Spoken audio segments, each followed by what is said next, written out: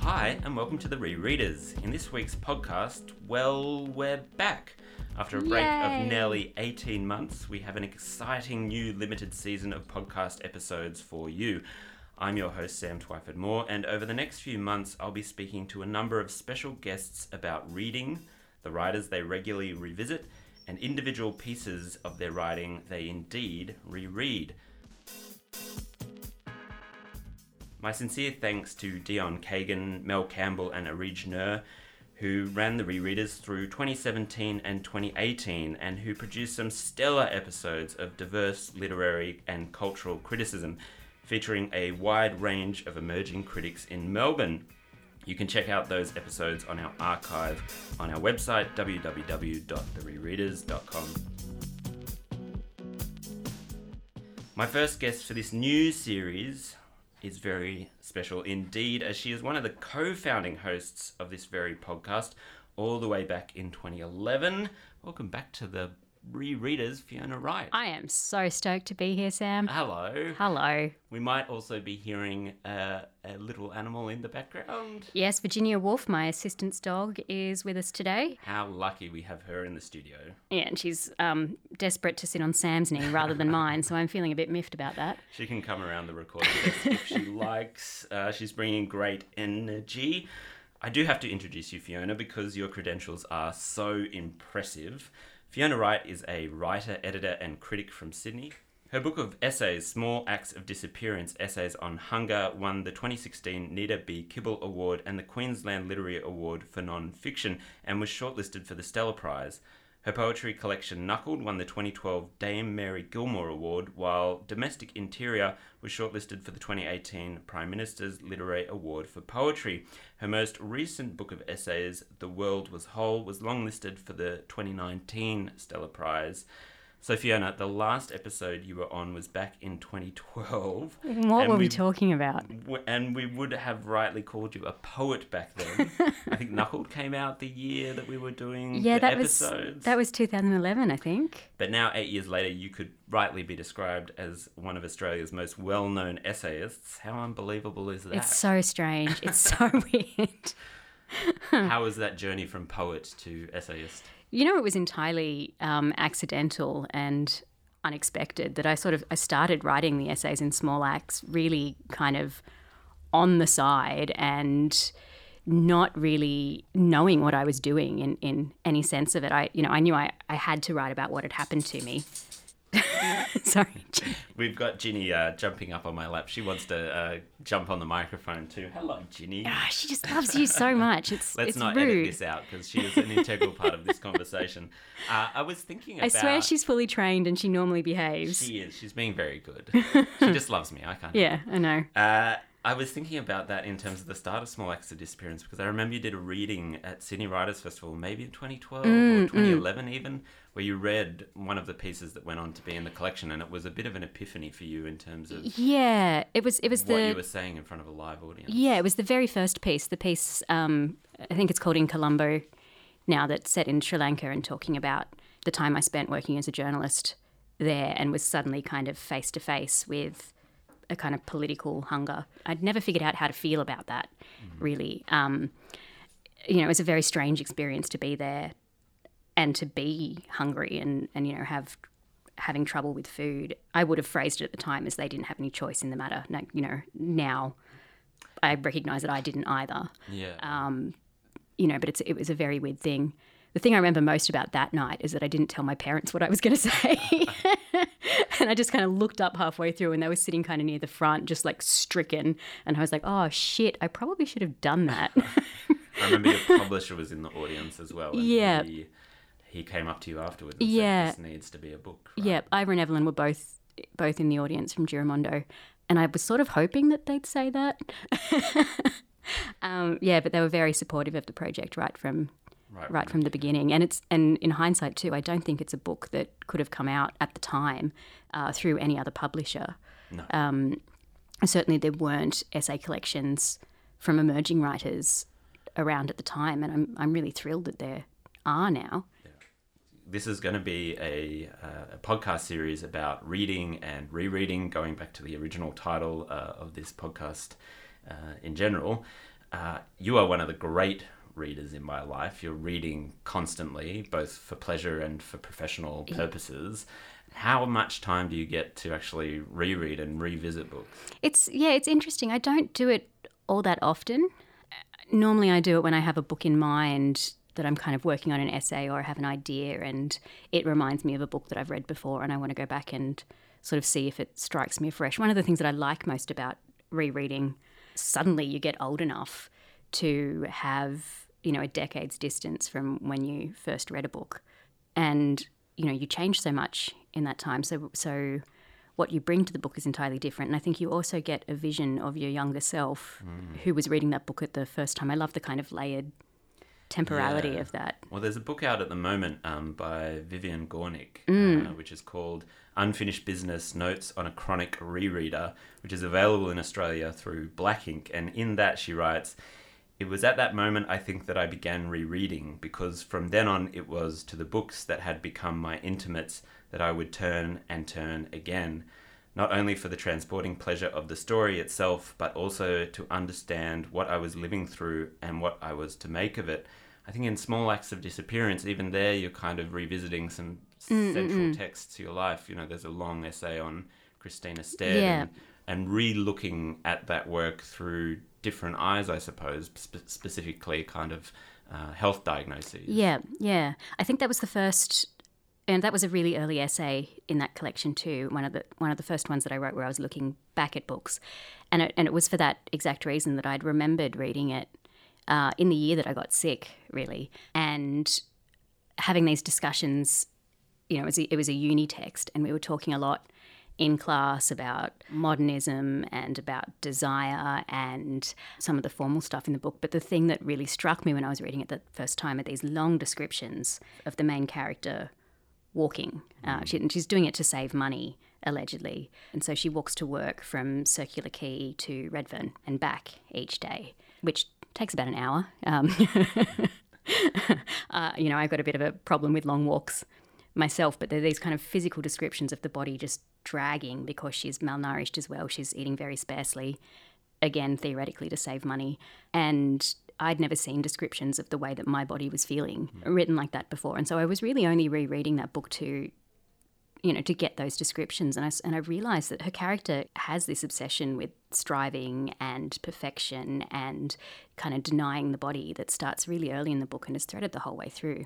It sort of struck me that I was the only person who had noticed the way hunger is threaded throughout that book, or the only kind of literary critic who'd noticed that, because I was the only one who'd had that particular experience. Yeah, and then I found out much later that Christina Stead had kind of had trouble with food for a lot of her life as well, and I wasn't surprised at all. It's buried in the text. I wonder too about revisiting your own work. I mean, I think you as a writer are someone who develops and matures really obviously on the page. There's a progression in your work, particularly in the essays. And I wonder about writing The World Was Whole, how perhaps Small Acts informed that work, and whether you went back and kind of reviewed where you were at when you wrote that work for the next book. I didn't really look at Small Acts again. I had a very strange year after it came out where I was talking about it a lot and reading from it a lot, and I was thoroughly sick of it by the end of that. And then a nice thing where I sort of put it away for a few years and picked it up again recently to extract something, and was so pleased to have one of those experiences that you so rarely have as a writer, where you read something old and go, oh, that's actually quite good. So that was a nice thing. But I think by the time I started writing The World Was Whole, I was so much more comfortable with the idea of essays and with the form, and willing to play with it a little bit more. The essays in Small Acts were kind of the first sustained prose project I'd ever done. And I really was kind of making it up as I went along, and then kind of had this panic after it came out and read a whole bunch of stuff about the personal essay so I could figure out how to talk about what it was that... I love the idea of getting more comfortable with essays as you go along. Yeah. And I think that actually leads nicely into the writer that you've chosen, who is someone that you revisit quite a bit. I'll let you say their name, and then I might do a little intro on who that person is. Yeah, I'm going to be talking about Leslie Jamison today, and specifically her first book, which is called The Empathy Exams. So Leslie Jamison is rather like Fiona Wright, the author of 4 books, and was born in 1983. No way! Yeah. Jamison's first book was the novel The Gin Closet, published in 2010. But it was her 2014 essay collection, The Empathy Exams, that brought her to most readers' attention. That collection featured a wide array of essays that all somehow still touched on an exploration of what it means to experience empathy. She has since published a long autobiography detailing her recovery from alcohol addiction, the recovering, intoxication and its aftermath, and a new essay collection, Make It Scream, Make It Burn, was released late last year. Fiona, tell us how you came first to the work of Leslie Jamison. The Empathy Exams, I think, came out the year before Small Acts of Disappearance was released. I was towards the end of writing Small Acts when The Empathy Exams came out. So did you read it straight away, and did it grab hold or play any influence on Small Acts of Disappearance? Yeah, I read it pretty much straight away. It actually came across my desk via the poet Kate Middleton, not the princess Kate Middleton, who basically sent me an all-caps email that said, Fiona, you must read this. What a good reading friend to have. Yeah, and you know, Kate is an excellent reader. And a wide reader herself, and she has a real skill at recommending books to people. I always trust the books that she gives me because every single one of them has been kind of spot on. And I think the link she sent me was both to the book and to the end essay, which is called Grand Unified Theory of Female Pain, which is such a wonderful, bombastic title. We're going to speak specifically about we that are, one. yes. Yeah. So that was actually the first essay that I read. And it kind of relieved me of a big anxiety I had about Small Acts that I hadn't even realised I'd been carrying, which was this idea that it was self-indulgent and... So it was about legitimacy in a way. Yeah. That's exactly right. It made me feel much more okay with what I was doing, and even kind of floated the idea that it might actually be important. You are one of the few people I know. In fact, you're probably the only person I know that has read The Gin Closet, the earlier novel. Do you think she was doing anything in that work of fiction that then carried across? I mean, you've been a poet who's moved across into essay. I'm sure some people would say there are elements of Fiona's work and identity that are in those poems that move across to the essays. Was there anything about that novel that Yeah, moved with her? thematic links, absolutely. The characters in The Gin Closet are alcoholics, both of them, and it's sort of about a younger woman and her grandmother, and the younger woman, I think, also has kind of a difficult relationship with food, and this sort of sense of what Jamison writes about a lot of the time as an inarticulate or formless sense of pain. You know, she doesn't quite know who she is or how to be in the world. And, you know, so I think it is kind of very much interested in women's suffering and women's bodies, in addiction, and in kind of what it means to watch those things happen as well, a kind of sense of witness. And I think those themes kind of go the whole way across her books. Well, speaking of which, you wrote a Walkley Award-nominated review of The Recovering for the Sydney Review of Books. And I just want to quote from it. This is a quote that you pulled from Leslie Jamison. For a long time, I'd thought of my drinking as the opposite of anorexia, an abandon rather than restriction. But I was beginning to see that my relationship with drinking was a direct extension of those restrictive days. Starving myself meant resisting an endless longing, and drinking meant submitting to it. Drinking felt like the opposite of restriction. It was freedom. It was giving in to wanting rather than refusing it. And then you, Fiona, write, for some reason, even though I've thought so often and for such a long time about my illness, this connection, starvation as resisting desire, had never before occurred to me, but reading it here made such terrible sense. Because what is hunger if it isn't desire? I just have to ask, what is it like to connect with a contemporary like that, and to connect with another writer who clarifies your thinking in that way? It's my favourite thing about reading, actually, and about writing in a sense too, but I think you feel it more powerfully as a reader because you're kind of getting the kind of finished end of it rather than the beginning end of it. I talk about them sometimes as like moments of recognition or these little kind of moments of connection where a writer is able to articulate something that you've kind of known or kind of had a vague sense of but haven't had the words for. And they're such powerful moments, and I kind of think they're the reason that we read fiction as well as non-fiction, that those sort of what we learn about other people and what we learn about ourselves in those little sparks are, really, really important. And I think Jamieson talks about that specifically as something that she's most interested in the essay as a form, this idea of mirroring, or that there's a particular sort of empathy that the essay form enables. So it's a kind of form and subject matter kind of thing for her. No, definitely. And it's a wider discussion around mirror neurons, which are the part of your brain that activates when you watch someone do something, and it kind of sparks the same brain activity. The empathy exams is so interesting because it is about engendering empathy as a topic, but then it also does that for the reader. Kind of incredible in that way. Perfect segue. So you've suggested that we talk today about 2 essays from the empathy exams to discuss as pieces that you regularly revisit. The first being the title essay from the collection, and the second being the aforementioned Grand Unified Theory of Female Pain, which is the one I think gets quoted the most out of the collection. Yeah, by me certainly. Yeah, maybe it's just your quotes that have come up into my head. I still can't get past that title. It's such a baller move. Pretty bold. And in fact, I think most people would suggest these are the 2 strongest pieces in the book. Yeah, I think so. And they actually serve as the bookends as well. They're the first essay and the final essay. Why have you chosen these 2 pieces in particular? Well, the empathy exams I chose because I think it's such a good demonstration of what Jamieson is so excellent at as an essayist, which is threading together what she calls different kinds of evidence. So there's a personal story in there. There's kind of neuroscience in there. So the empathy exams takes its title from some work that Jamieson did as a medical actor. So a medical actor, as in she gets paid to be sick. So she's given a medical condition and a list of symptoms and has to act them out in front of medical students so that they can be tested on trying to correctly diagnose the fake patient in front of them. Yeah, that essay then soon diverts into taking in Jamieson's own experiences in the medical world, namely an abortion and a heart operation that took place in the same year. Did you feel like you'd found a contemporary there as well in terms of Jamieson writing so much about the medical world and like butting up against it in a way?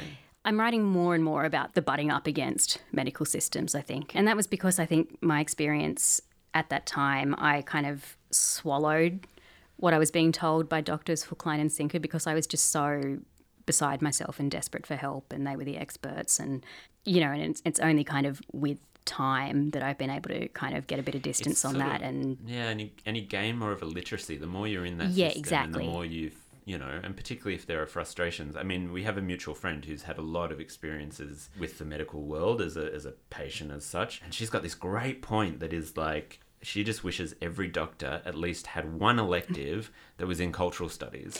Well, there are a lot of courses, a lot of universities offer medical humanities now, which is kind of, basically they get taught to read texts by writers who are sick, which I just think is incredible. That's a great initiative. Yeah. And I think it sort of ties in nicely here because Jamieson's work as an actor, they're scoring the trainee doctors both on their ability to come to a diagnosis, and the actors have to give them a score for empathy and personableness, which I think is wonderful. Yeah, but you're right. You only learn how to navigate the medical system by being in the medical system, which is kind of one of its great frustrations to me. But I think that this is also like a really formally playful essay too. Yeah, that's what I kind of wanted to talk about. I didn't love this essay the first time I read it when the book came out, and I kind of moved quickly through the rest of the collection.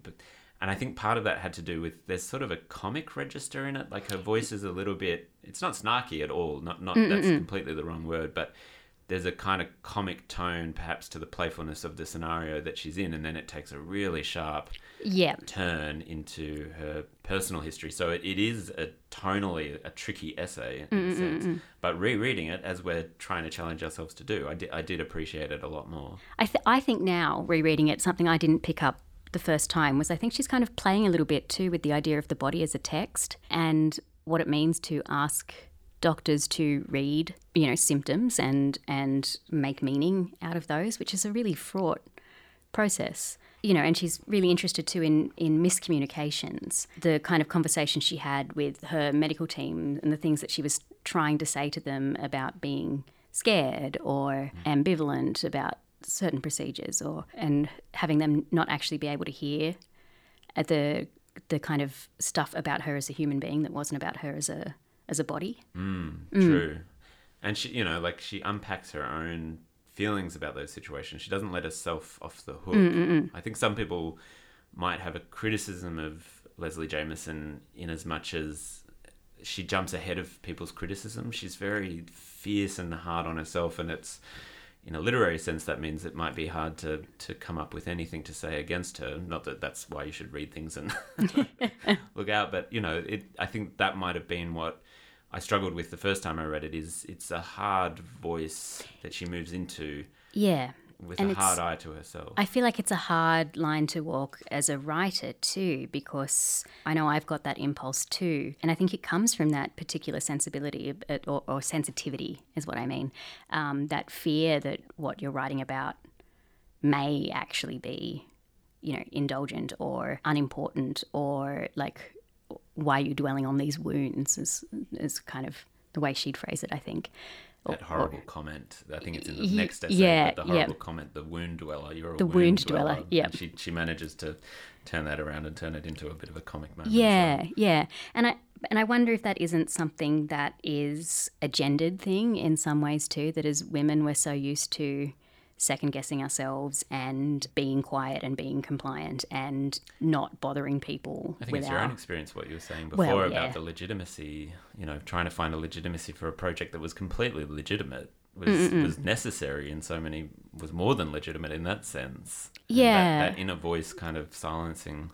Well, and I think too, for me, it had something to do with the specific illness too, that there's so much in eating disorders that we're taught is shameful and selfish and something that you're supposed to keep secret, and the illness kind of insists on secrecy too. It's a weird doubled thing in that sense. But, and I didn't really realise that I was ashamed of the illness until I was writing Small Acts. And in fact, writing the book was the best way to deal with that, it turns out.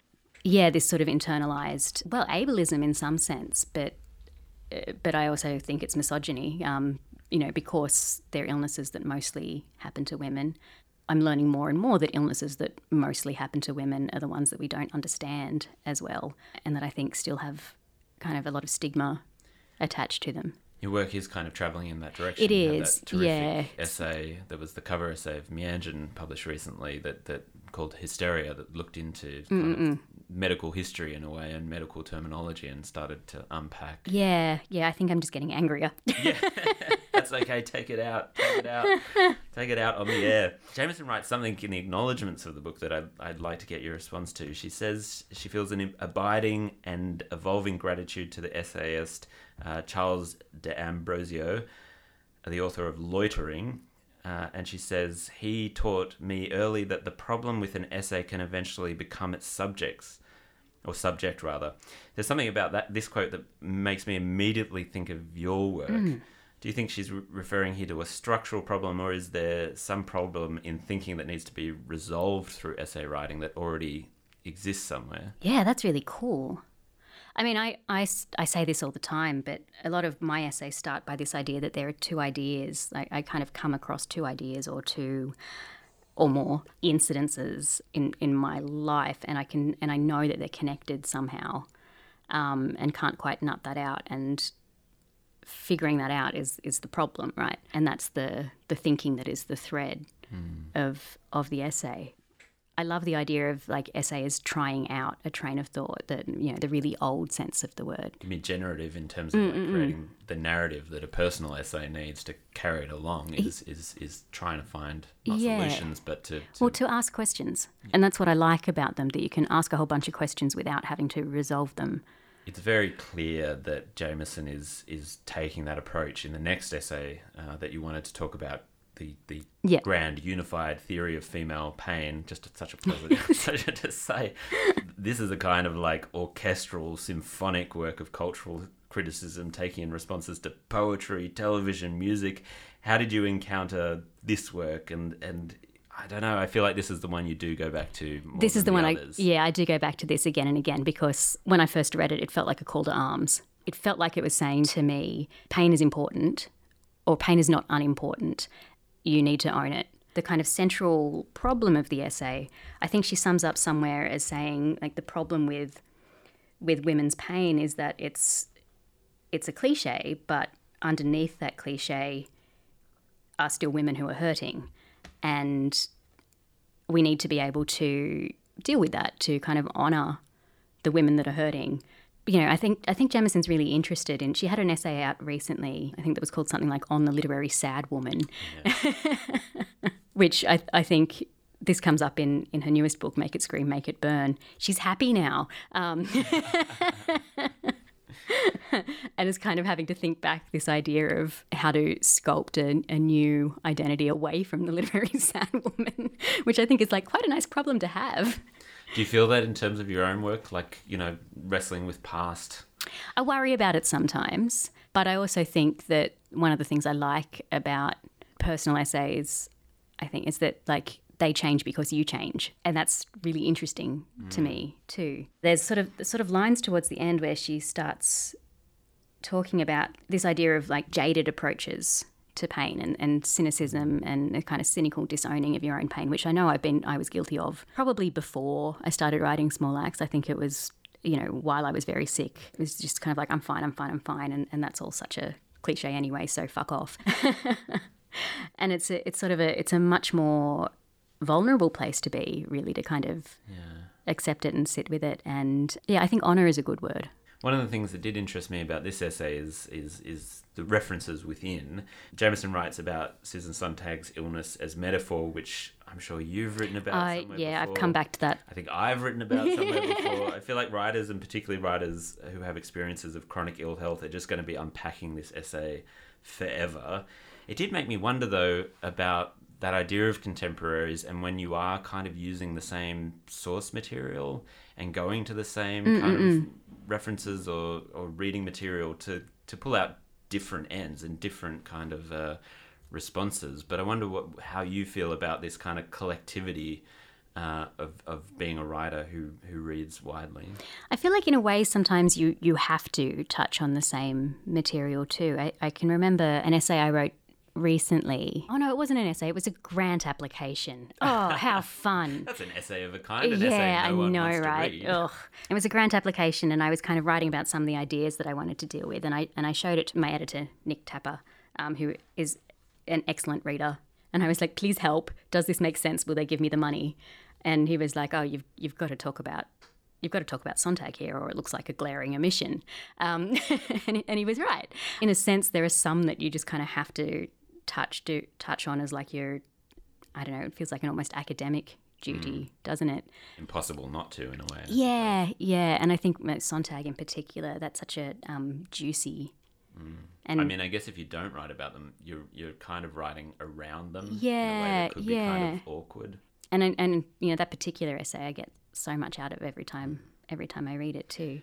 Well, it sounds like you get as much out of Sontag as you get out of Leslie Jamison and vice versa. Do you have any final thoughts or a piece that you'd direct people to other than these two essays we've talked about? The other essay I've really liked recently is one of the final essays in the new collection, Make It Scream, Make It Burn. And I can't remember the title of it, but it's about pregnancy. And I really like it because it kind of circles back to the discussions of anorexia that are kind of threaded through the empathy exams too. Leslie Jamison has a history of anorexia too, and this kind of sense of that kind of shadow self, I think she calls it, sort of sitting within her still and suddenly being activated again by the kind of extreme hunger that comes with the early stages of pregnancy, both being activated by it and kind of feeling like it's a finally shedding that self too. It's a really interesting essay, and it kind of has this beautiful structural thing where she's speaking directly to the fetus, I guess, and it kind of goes, you know, when you were the size of a poppy seed, when you were the size of a blueberry, when you were the size of an orange, a grapefruit, like, which is like kind of made me kind of go, that's so weird that we always talk about developing babies in terms of food. It's very strange. The rereaders are traditionally ended with a recommend that could be absolutely anything. Our beloved co-host Dion Kagan once recommended black tahini to our audience. Which is the devil, by the way. Not Dion, that you Not Dion. you would disagree Dion's with lovely, but black tahini is an anti-recommend. So that's how we're going to end the show. Fiona, what would you like to recommend to listeners? I have been rereading Beverly Farmer's A Body of Water because it's going to be re-released later this year. But I first read that years ago when I was at uni as well, and I'd forgotten how much of a writer's book it is, that it's a book that's very much about the process of writing, and it's a diary, and it's drafts, and it's the most lyric. incredible book. I'm really looking forward to the re-release because it is one of those ones that I do want to reread. It just has so much to unpack. It's got so much in it, and I think it also just feels so ahead of the current curve Absolutely. of literary nonfiction that this book precedes so much of what's being produced right now. Yeah, and I'm really excited by the idea of sort of so many of the wonderful young essayists we have coming up in this country, kind of reconnecting with it or connecting with it for the first time too. I think it's going to blow a bunch of people's minds. Yeah, hopefully it starts a great conversation around genre. Yeah. I'm going to recommend death to book clubs. I'm going to recommend movie clubs. Ooh! Getting a set group of people and going out to a movie, maybe on cheap movie night, Monday or Tuesday, and just kind of like using that as a book club, because I feel like, the unsaid thing that we're not talking about is reading is labor intensive. I find book clubs I don't want to read the same thing as everyone else. I don't want to be prescriptive about what I'm reading. Well, I've got and so much reading to do anyway. Every book club I've been to too, you've always rocked up, and it's kind of like a uni tute where you have to start with, okay, who's done the reading? One of my favourite book clubs ever was one of the members, he who shall not be named, was lying on the couch when we all walked in and was halfway through the book and was like, no, I'll get it finished by the time dinner's on. Anyway, so Movie Club is much easier. And also, as a side recommend, there is the Letterboxd app, which I only discovered a couple of years ago, but you can log movies on that app, and it's super useful if you're kind of like wanting to... If you forget what you've watched. If you forget what you've watched, just kind of those diary apps. Yeah. And, so thank you, Fiona. Thanks for coming in. Thank you so much for having me, Sam. I think you're going to sit in on some future episodes, which is very exciting. I would love to do that. Thank you. This has been The Rereaders. The Rereaders is recorded on Gadigal land, land that was never ceded. We pay our respects to First Nations elders past, present and emerging, and recognise their millennia-old tradition of storytelling, which so clearly informs the literary production done in this country today. Our thanks to FBI Radio 94.5 in Sydney for supporting us. The Rereaders is produced by the wonderful Martin Rays. You can find us on Facebook and Twitter at Rereaders. You can subscribe to us on iTunes. Thanks for listening again and welcome back, and we hope you can join us again soon.